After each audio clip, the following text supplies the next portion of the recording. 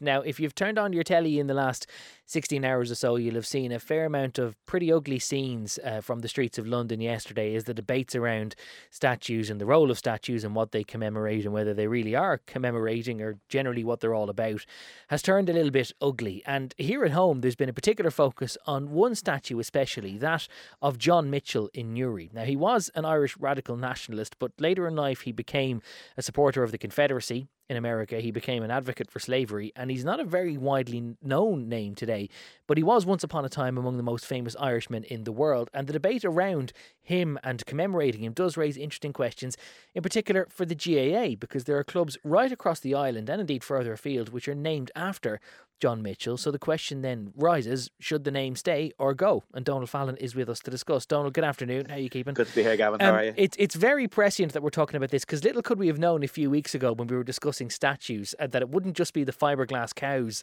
that will be back in the eyes of people around the world, but that it's been such a hot topic now. Yeah, it was like the Nostradamus predictions, wasn't it? How are we to know? Several weeks ago, we were talking about poor Luke Kelly, and we did talk about the contested nature of statues and monuments in a broad sense and what they mean. But I mean, who could have predicted Winston Churchill in a box, riots in London, Edward Colston dumped into a river in Bristol, or, Fine Gael councillors calling for the removal of a statue in Dublin's Fairview Park. So life comes at you fast, and the intersections of the past and the present. Very, very interesting times here. And we're heading into the week of Bloomsday. It seems fitting to quote the great words of Stephen Dedalus said, "History is a nightmare from which I'm trying to awake." At the minute, it feels like history is a minefield that we're trying to get through, doesn't it? But every society will, from time to time, kind of re-examine itself and its values. But I don't think anything like this has ever happened, because it's happening on a global scale, from, King Leopold in Belgium to France and the Algerian question, the United States, Canada, Britain, and to a lesser extent here, to varying degrees at the same time all over the world. These questions around the past are coming up. And in Ireland, a lot of it seems to be centred on John Mitchell. Yeah, it's funny actually that when you list a lot of the questions there, whether it's France or Britain or Belgium, and then obviously to a far lesser extent the US and Canada, it tends to be imperial powers, and they're all now coming to terms with what that meant for other parts of the world. But of course, in Ireland, it was about overthrowing an imperial power, and that's what sort of leads us to John Mitchell. But there is kind of one uniquely Irish form of commemoration, isn't there, in which a lot of the communities take great pride. It's a beautiful form of commemoration in Ireland, and it's one of the principal forms we have. And we do touch on it sometimes on this slot. I mean, recent weeks we talked about it's been a really mad few weeks for history. Red Hugh O'Donnell, and we mentioned that there's a GAA club in Killygordon in Donegal named after Red Hugh O'Donnell. How it's this great tribute that a community can bestow on someone. And look, the GAA is the fundamental. It may be the fundamental cornerstone, not a fundamental cornerstone of identity nationally, but equally locally. And that has been proven beyond doubt. At the height of the lockdown where I am and across Dublin and beyond, it was the voluntary efforts of GAA clubs up and down the country that was to the fore of the community response. But for the first time I can ever recall, the naming of a GAA club, or multiple GAA clubs, we should say, has been called into question. Yeah, and there's one particular piece which emerged on the web inside the last week or so, which has sort of brought this whole to light, the question mark about clubs being named after him.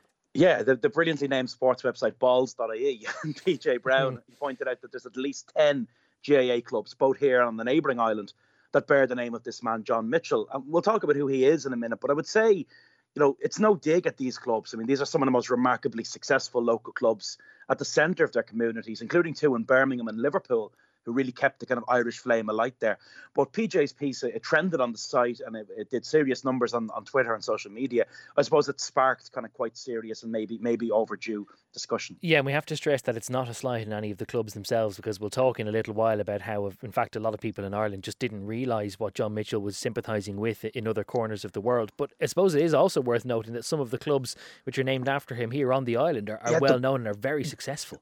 The brilliant John Mitchells of Tralee, founded in the 1950s. They won 5 consecutive senior football titles in a row, 59 to 63. That's unmatched in the history of the Kerry County Championship. And, if you have a glance over Kerry GAA clubs, and I think if you just take Kerry as an example, but you can basically apply this across the whole island, you have the whole spectrum of Irish nationalism. You have O'Connell's, you have Austin Stacks, you have Emmett's. So, I mean, that's broadly reflective of how it is in the GAA across the island of Ireland. But John Mitchell's of Tralee, I mean, they are a serious force in Kerry football historically. So John Mitchell himself then, his background is fairly curious, and also the story of actually how he ended up in America, where he sympathised in some objectionable things, is also pretty curious. Yeah, I would say the clubs were kind of named after this guy at a time when the full character of Mitchell was never really understood. I mean, he was presented in a very simplistic manner, raised in Newry, historically a brilliant political journalist and a writer, and he was at the forefront of what was known as the Young Irelanders, a kind of radical movement who broke with Daniel O'Connell in the 1840s. But the reason he's so famous is that he's a cause celeb. He's basically exiled to Van Diemen's Land, but he escapes and makes it to America. So he's this kind of incredible, heroic story in the 19th century Irish community. There's a place called Mitchell County in Iowa that's actually named after him, which is extraordinary. Wow. And, he was a name everyone knew, hosted by the mayor of New York. His grandson went on to become the mayor of New York City, probably in no small part because of who he was. In exile, elected to the British House of Commons. The British said the result was invalid because he was a convicted felon. They ordered a by-election and he won the by-election as well.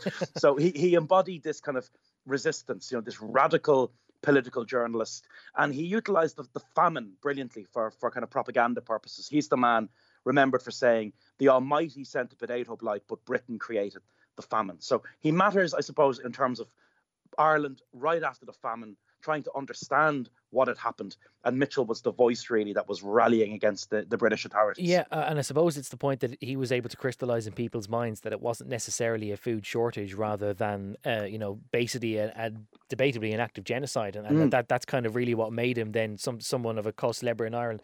He quickly turns people against him in New York, though, because of his views on race. He's this great Irish separatist, and then he becomes a separatist of a very different kind. He becomes a supporter of the kind of rights of the southern states to go their own way, and defends the institution of slavery. Now, I mean, he could have had a very comfortable, privileged life in New York City or on the eastern coast, somewhere like Boston. We had an enormous Irish community who thought this guy was a hero. But instead, he makes for the South. He founds this newspaper called the Southern Cross, and he becomes really one of the main public faces and one of the main kind of defenders of slavery. And the reasons he defends it are really odd. I mean, one reason is kind of paternalistic.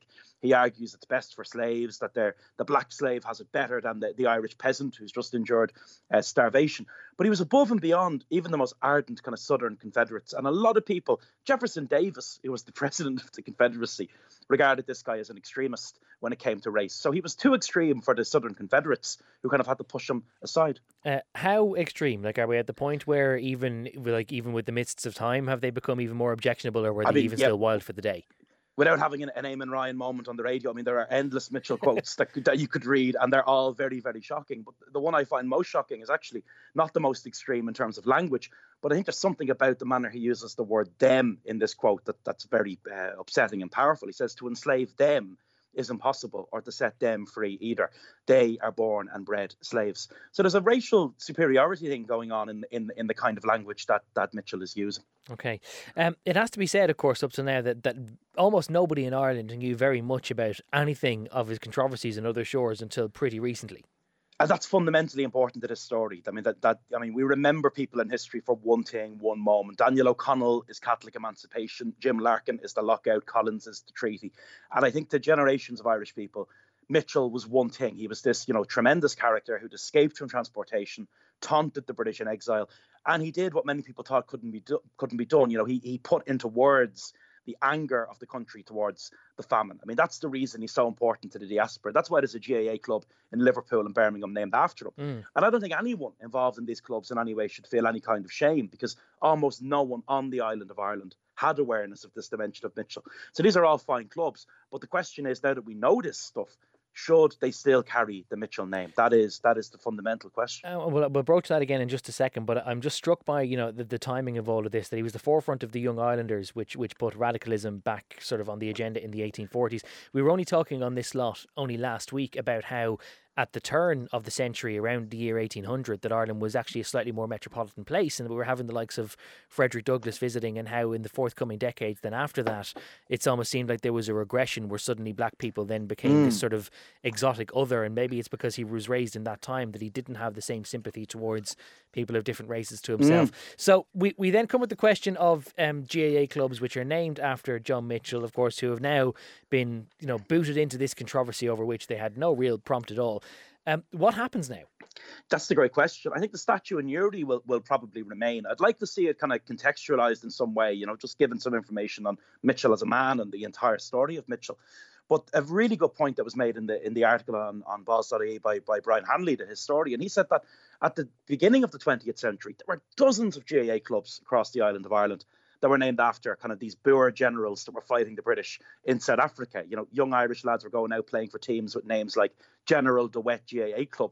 And they don't exist anymore. There's not a single GAA club in Ireland. Well, the names don't exist. The clubs do. But there's not a single GAA club named after a Boer general from the Boer War anymore in Ireland today. So it has been done. Names of clubs have been changed. And it won't change the fabric of what those clubs mean in their communities in any way. Who knows? Maybe we'll have a Frederick Douglass GAA club. Who knows what will emerge from this? Stranger things have happened, in all seriousness. You mentioned that it's Bloomsday this coming Tuesday, June the 16th. Have you got your straw boater hat out ready to go walking? I do, but it won't be the same, And I heard someone refer to Bloomsday this year as Zoomsday, so we have to adjust. I hadn't heard that one before now, but that is excellent. You'll be having your kidneys for breakfast and everything else? That's it. The bottle of Burgundy will still be in. Still be in. Excellent. At least it's good to know that some things never change, even in lockdown.